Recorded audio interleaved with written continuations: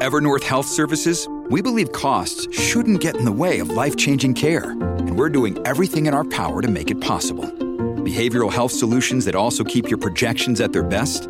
It's possible. Pharmacy benefits that benefit your bottom line? It's possible. Complex specialty care that cares about your ROI? It's possible. Because we're already doing it. All while saving businesses billions. That's Wonder made possible. Learn more at evernorth.com/wonder.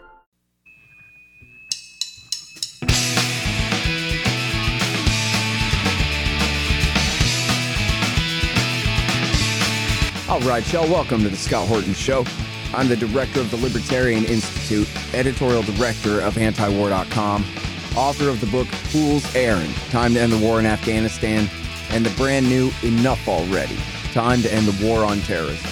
And I've recorded more than 5,500 interviews since 2003, almost all on foreign policy, and all available for you at scotthorton.org. You can sign up for the podcast feed there, and the full interview archive is also available at youtube.com/Scott Horton Show. All right, you guys, on the line, I've got the great Doug Bondo. He is senior fellow at the Cato Institute and contributing editor at antiwar.com. He wrote the book Foreign Follies and about 100,000 articles about why America's government ought to be doing less in the world. And so happy to have you back on the show here, Doug. How are you, sir? Always happy to be on. Always good to talk to you. Great. So first of all, let's talk about the worst thing in the world. And then second of all, we'll talk about the potentially worst thing in the world. So first then would be the war in Yemen. Biden administration goes all in for Saudis and Emiratis. And if we had more space, the headline would have read, 1 year after promising to end the war in Yemen, or at least American support for the Saudi and UAE war against Yemen. So what is this escalation to which you refer? Well, what we see is we're now putting F-15s over there so we can shoot down drones from the Houthis. The USS Cole is going to be moved to a more advanced position. And beyond that, they're talking about declaring the Houthis to be a terrorist organization, just as the Trump administration had done. And actually, coming into office, one of the good things they did was eliminate that designation. Now they're debating putting it back on. But the big thing is putting, actually U.S. forces in that really would be shooting for them, against, the Houthis, against the Yemeni insurgents. That is a step, up that we have not had in the past. Yeah, and I guess they did send the F-22s to the UAE, so I guess that means, it was funny, the way I read it, they spun it like it was some kind of anti-aircraft, like what, they're going to shoot down drones or something? Sounds more like they're going to be used for airstrikes inside Yemen, do you think? I guess they're going to hit drone bases with U.S. jets? They presented it as being a defensive measure to shoot down drones. I think for them to actually put U.S. forces directly into action, that would be an incredible escalation. Yeah. How do you shoot down a drone with an F-22? Doesn't a drone travel like 20 miles an hour or something? Yeah, the problem, they travel real low. It's trying to, the idea of kind of buzzing. I don't know how they planned on doing that. If they're over the ocean, I can't imagine doing it over developed territory. It's very hard to see how they would do that. I don't know. No, I agree. It sounded very strange, but I don't believe that this administration wants the blowback that would come from directly intervening in the war. Because this would be something, a dramatic change from even Trump. And to be allow people to accuse you of being more warlike than Donald Trump, even though he didn't start any new wars, ironically. But still, for Biden, I think it'd be the last thing he needs is that kind of controversy. That would reinforce the whole debate over Yemen. It would bring it to a whole new level, and I think it'd be much tougher for him. There are some Democrats who will vote and say, send weapons to the Saudis, let them kill people. We don't care. But if suddenly American jets are doing the shooting and the killing, wow. Yeah, it's just amazing. Now, in your piece, you clearly identify the Saudi and UAE side, parentheses, USA, as the aggressors here. And I'm not sure if you're aware of this, but I think it's pretty important actually that recently our friend, the comic Dave Smith, was on the Joe Rogan show and gave a little spiel about Yemen for a while. And that got quite a bit of attention. And then what happened was there's this other very important internet show with millions of viewers, the Tim Pool Show, that had a conservative Republican congressman on there who said, oh, this Smith guy doesn't know what he's talking about. Everybody knows that what's going on here essentially is that Iran has invaded Yemen, and the Saudis are trying to prevent the horrible Iranians from taking over this place. And that's what old Dave Smith doesn't mention. So I wonder if you could talk about what is the truth of Iran's role in the Yemen war as you understand it. Are the Houthis an invasion force from Persia? Yeah. If you listen to the Saudi lobby, you'd certainly think so. No, it's quite outrageous. I mean, look, let's be clear. The Houthis, the group's formal name is Ansar Allah, and it's called Houthis because that was the name of the first leader who was killed as part of kind of early revolt. Yeah, this is not a friendly organization. This is not one that we would welcome in America, and it's not a pro-liberty organization. We have no illusions about that. It treats other Yemenis pretty badly. It's committed its own atrocities. So, I mean, no one should be out there saying, oh, aren't these wonderful people? They aren't, nor the Iranians. But the Houthis are Yemeni. The Houthis have been involved in fighting the central government since the mid-2000s. They started their fight against the previous president, Saleh. Now, he was tossed out as part of the Arab Spring. The new guy came in, Hadi, who wasn't particularly kind of popular. So the Houthis joined with Saleh, the guy they used to fight, to in 2014, 2015, toss out Hadi. So they drove him from the capital. They took control of the capital of Sana'a. This is all internal stuff. I mean, if you want to read about Yemeni history, you should go, get a good book on it, get a good study on it. The specialists out there affirm, the Houthis are not Iranian proxies. The Houthis are, they're called Zaydis. They are Shia, but they're not the same kind of Shia as Iran. Now, the distinctions utterly escape me, but there is a difference that is significant. They're actually closer to Sunnis than other Shia. And, they've never been controlled by Iran. These are folks who come from, very much Yemen. And the history of Yemen, I mean, you go back about 60, 70 years. I mean, one of them was a kingdom. Excuse me. One of them is a British protectorate. There are actually two of them. People talked about South and North Yemen. At one point, the Egyptians were shooting at the Saudis because the Saudis were supporting the royal government against the military insurrection that was supported by the Egyptians. And eventually, both those guys got tired of it, and the royals got beaten anyway. They eventually united the two countries, and then all of the fighting basically went internal. That's when Saleh took over. I mean, there's a history here of decades of internal fighting, confrontation, trouble, discord, etc. So, I mean, it's a very complicated situation. The Houthis are part of that, and they're part of that internally. Now, in 2015, the Saudis decided, and this is when our friend Mohammed bin Salman, at that point he wasn't crown prince yet. He was deputy crown prince, took over as defense minister, and apparently decided he'd show how tough he was. So he figured he'd have a short little war, kick out these insurgents, put Hadi back in power. They won't have a puppet ruler who's going to listen to you, put him back in power, and it'd show how great they were. And this is supposed to last a few weeks, and everything was supposed to go swell. Well, that was 7 years ago. So obviously things didn't go terribly well. So the Iranians show up. Why? Well, because the Saudis, who are supported by the most powerful country on earth that sells them tens of billions of dollars of weapons, plus munitions, plus services those weapons, plus provides personnel to provide intelligence, plus early on was providing refueling for the planes. So the Houthis needed some weapons, so the Iranians were happy to oblige. This was, the Saudis gave the Iranians a perfect opportunity to bleed them because it turns out the Saudi military isn't very good, and it has lost to the Houthis. So yes, the Iranians are supporting the Houthis, but guess who started supporting who first? The U.S. is supporting the Saudis. The notion that this is somehow the Saudis. Now, the Saudis, didn't want the Houthis in charge of Yemen. And great powers like to meddle in next door neighbors. The U.S. certainly knows that, but they turned out they blundered it away. But this has nothing to do with kind of, we've got to stop the menace of Iran. The Saudis and Emiratis, the Emiratis and Saudis they're the main players. They created their own coalition that at one point had Sudan involved and some other countries. This was all local geopolitics that actually didn't have much to do with Iran.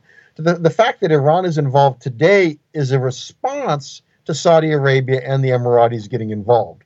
So they create the problem, and then they blame what they're doing on the problem. I mean, it's very typical.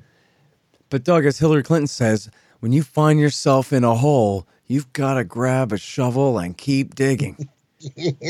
Well, we've certainly done that. The Saudis certainly have done that. Yeah, they certainly have. But now, worst case scenario, and I'm some guy from the Atlantic Council or some horrible thing like that, and I say to you that, hey, but you're right. Okay, you're right about everything.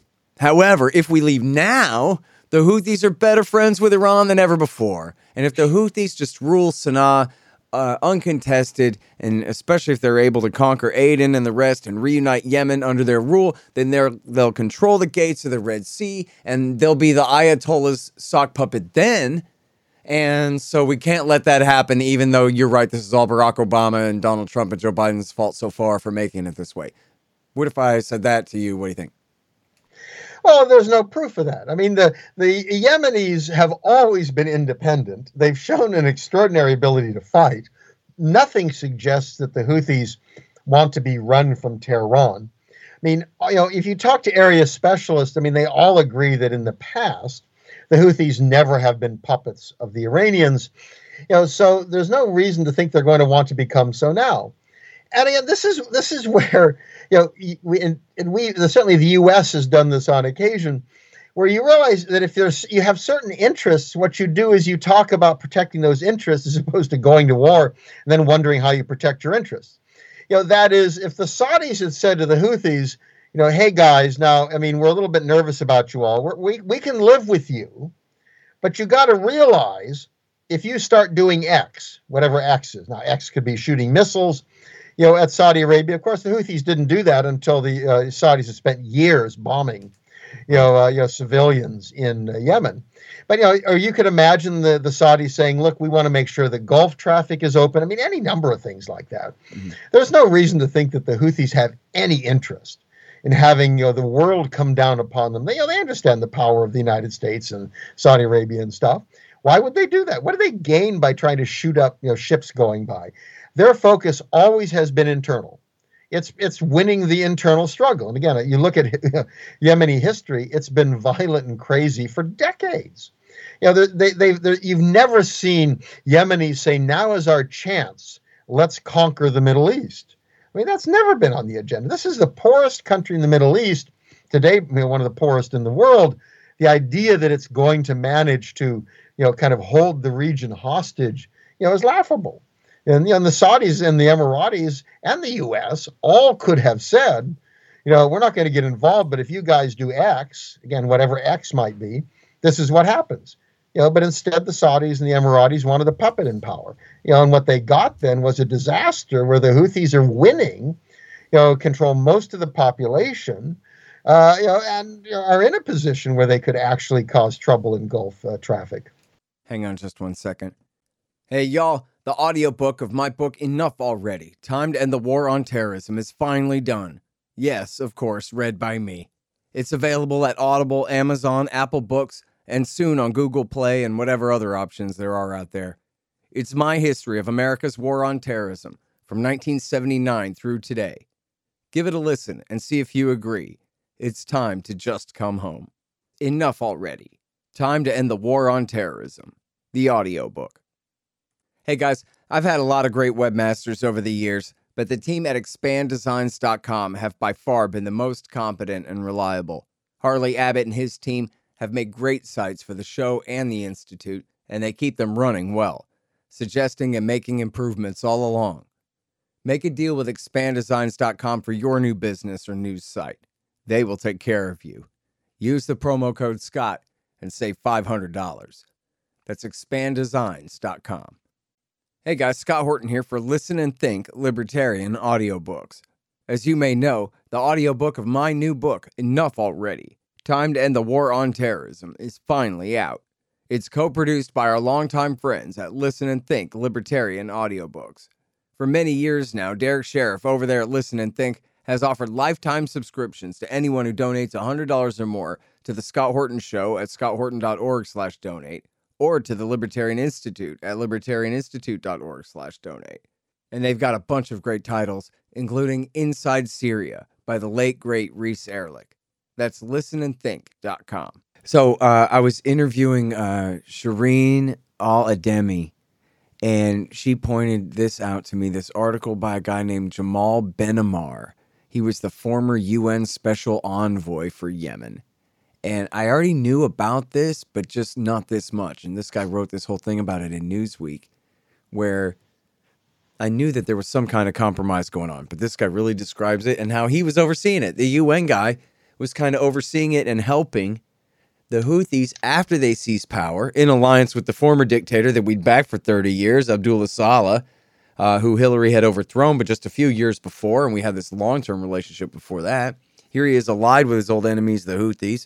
And they sit down and they're willing to negotiate with everybody and form a coalition and a new thing. And they want to create a new lower house of representatives for women and young people and whatever, all these proposals. Well, I learned that somewhere else, not here. But anyway, they were really making progress on it, is what this guy's talking about. It wasn't just, the Houthis have seized power in the capital city. Remember, the war didn't break out till March, right? So they were there for 2-3 months.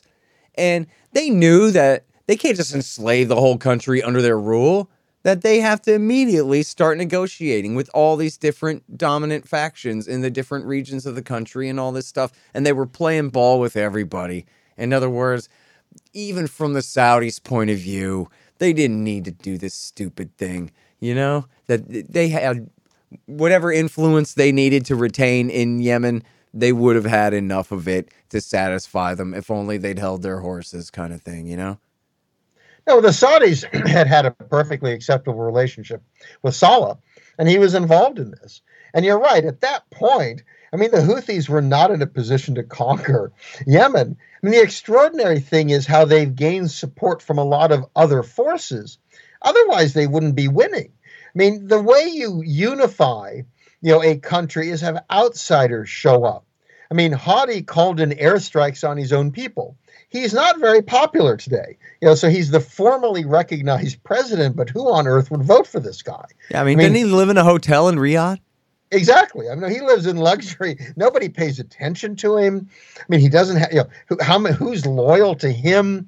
Down south, the Emiratis have worked with separatists, and the Emiratis have done their best to split the country. They've even been grabbing islands and territory, for themselves. So, no, what they set in motion, you're absolutely right, is that the Houthis, again, historically, you've got faction after faction. So Saleh had, this is a guy who survived for decades in a snake pit of politics, in a region where, who can get through that kind of tribal and religious and ethnic, fighting. And he did it. And, he switched sides, and then they decided to switch sides again. He wanted to make a deal with the Saudis and ended up dead.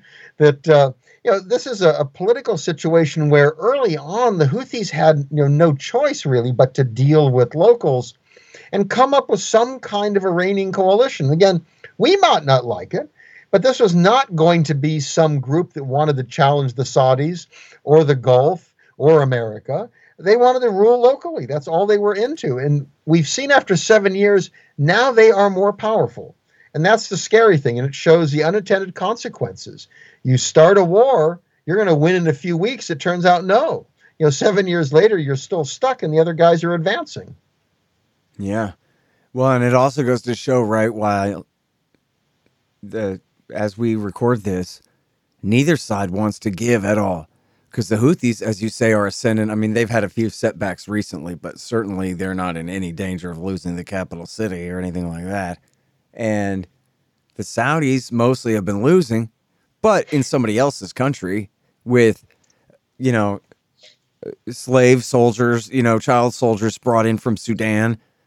and other mercenary fighters and whatever. It's not like little princelings are dying in the war, So the Saudis have essentially only face to lose from their point of view. If they end the war, they could just keep it going and put off the face losing. And the Americans and the British are making a bunch of money, and so they don't give a damn. And so who's got the incentive built up to stop this thing? Except a few American Yemeni expats crying, please quit genociding my country, to deaf ears. No, it truly is shocking. I mean, the Trump administration viewed, selling weapons to the Saudis as a jobs program. And the New York Times had a story of Peter Navarro played a very important role in that, in convincing Trump that this is a great way. We get a lot of money out of the Saudis, and isn't this fabulous economically, right, without any discussion about what was used by those planes, what they were used for, and where the bombs went, and who they were dropped on. And that's absolutely atrocious. And what we see is that the Iran card then is used to kind of wave at and you hear it from everyone. I mean, it's always out there. People, and from people who know better. Iranian proxies, this, that, and everyone knows that's not true. That's simply ridiculous. They understand where this has come from. And of course, what I find extraordinary, is that the Houthis are now shooting back. Now, they're wrong to shoot at civilians. So I don't endorse, like trying to blow up airports and stuff, and hit cities, which they've been doing. The problem is they lack anything precision guided in the same way that the supposedly, Saudis and Emiratis are doing. And to have the Saudis and Emiratis come forward and saying, oh, this is terrible, they're terrorists, look at this, they're bombing us, after spending 7 years killing Yemeni civilians. Bombing cities, bombing school buses, bombing weddings, bombing funerals, bombing commercial buildings, apartments. It's extraordinary. And that gets repeated. The Biden administration has repeatedly criticized the Houthis for shooting, and it has never criticized the Saudis or the Emiratis when they bomb civilians. That tells you that they think the lives of the royals are more important. Or it's simply, these are our buddies and we make a lot of money off of them, so I guess we shouldn't, kind of rock the boat. Yeah, man. All right, so we'll leave it there because it's on autopilot anyway, the damn thing. Let's talk about Ukraine and Russia. I'm dying to know everything on your mind about America's relationship with Russia and Ukraine in between us right now here, Doug. Well, look, no one knows how this is going to turn out. I've listened separately this morning to a couple of different webinars, one of which everyone was absolutely certain that war was going to happen. It can happen this weekend. Really, really, really this time. All the troops are lined up, most of the Russian army, et cetera. And then the next one came on, and all of these are right-wing hawks who, would be happy to start bombing Russia if they could. The second group said, oh, no, Putin knows that would really be a bad deal for him. He might do something, small, he might do this. And it was, and you're thinking the same set of facts. No one knows what's going to happen. Now, Putin's not a nice guy, but it's clear to me that he doesn't want war. War is not in his interest. But the problem in all of this is we've shown what happens when you don't pay attention to the interests of great powers. We pushed Russia around when we could. After the collapse of the Soviet Union, it didn't matter what they wanted. And so we expanded NATO, and we took Serbia apart, and we promoted color revolutions. And it's fine if you want to argue for all those things, but you can't argue for them without realizing there might be consequences. And we're paying the consequence now. And people who argue, oh, this is only about Putin being afraid of democracy in Iran. Like in 2007, he spoke to the Munich Security Conference. And it was, this was a serious speech. And at that time, he talked about these issues. He had a great paragraph in there about America that's constantly going to war, which came after, Iraq and after Afghanistan. So it strikes me that our problem was we ignored him until now. And in many ways, that's, he's voiced these, complaints at different occasions. We just blew it off because we thought, so what? He can't do anything. And what he's done is he's proved that he can do something. And to my mind, the stupidity here is the refusal to be willing to say, look, I mean, no one really thinks that Ukraine's going to come into NATO. No one wants to defend Ukraine. Let's get real here. Instead, we're going to have this principle, which no one actually wants to act on, that, and we're willing to have a war because we don't want to, go back on that principle. And I think that shows the problem with this. We want to dominate. The U.S. wants, essentially, the U.S. wants an expanded Monroe Doctrine for the world. That is, the U.S. gets to dominate every country up to its border. That's kind of a principle of international law. And that's what the feeling you get here is that the U.S. believes that if it wanted, it should be able to have troops on Russia's border, even in Ukraine. No, of course we're not going to, prevent this.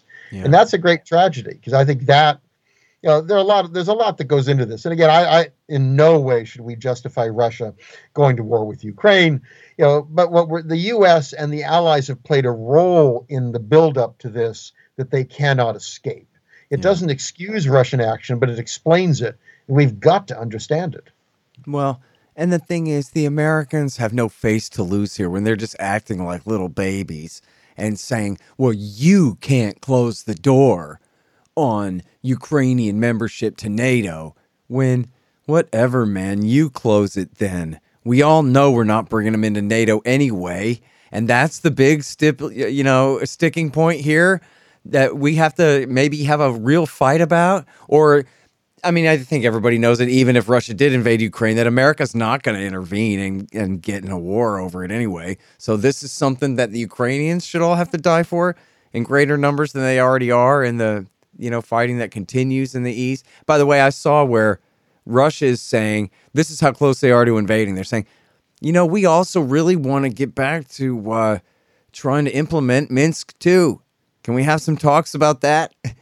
Because, of course, what they're implying there, or I guess saying outright, is that Kiev has not implemented Minsk II, where they said that they would reintegrate the Donbass, but under this, greatly expanded new autonomy that the, Donbass region groups sponsored by the Russians had agreed to, and that they had agreed to as well. And that was back 7 years ago now, 2015, when they signed that thing. No, that's right. The problem is the internal dynamics in Ukraine. The nationalists are very strong, and they don't want to implement that, and so they've refused to. The West likes to blame Russia for failing to, fully enforce a ceasefire or this, that, and the other, but of course you have this major breach, of giving autonomy to the Donbass, which the Ukrainians never have done. So it's pretty hard for them to complain about Russia being out of compliance when they haven't bothered complying themselves. And that's why I think the Russians are right to have a discussion about that. It would be quite useful. And I think that's where one could, to my mind, you make it clear to Putin on the essential point of NATO membership that, we can deal on this. I mean, everybody says, well, countries should be able to choose their alliances. Well, that's not how NATO works. Go read Article 10. It says that NATO members, as a unanimous vote, will invite countries to join. Well, they don't. You can't go to NATO and say, "I have my right." Kind of invite me. NATO invites you if they want to invite you. They don't invite you if they don't want to invite you. And the point is, it's quite fair for members of an alliance to say, bringing you in actually is dangerous. So no thanks. Good luck. We're very sorry, but don't call us. We'll call you, kind of thing. Yeah.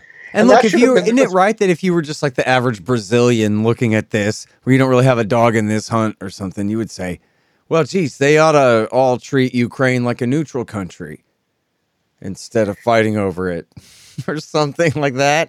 Is that outlandish and radical? No, and the point is, again, you can understand the Ukrainians saying, we don't want to act that way. And then the response, I think, is, folks, you're in a bad neighborhood. That's unfortunate. But it's not America's job to get you out of the bad neighborhood. We can't. You're there. And that's where you look at, the models are, not just Finland, which a lot of people point to, but Austria. The Soviets occupied Austria after, the World War II ended. And there was a negotiation. Treaty was signed. All the troops left. Austria agreed not to join either military bloc. And the point is, eventually the Soviet Union disappeared. Now Austria can do what it wants. This is the question of what you do now. 50 years from now, the world may look dramatically different. It may not matter. Russia will evolve. Everything else will change. Who knows?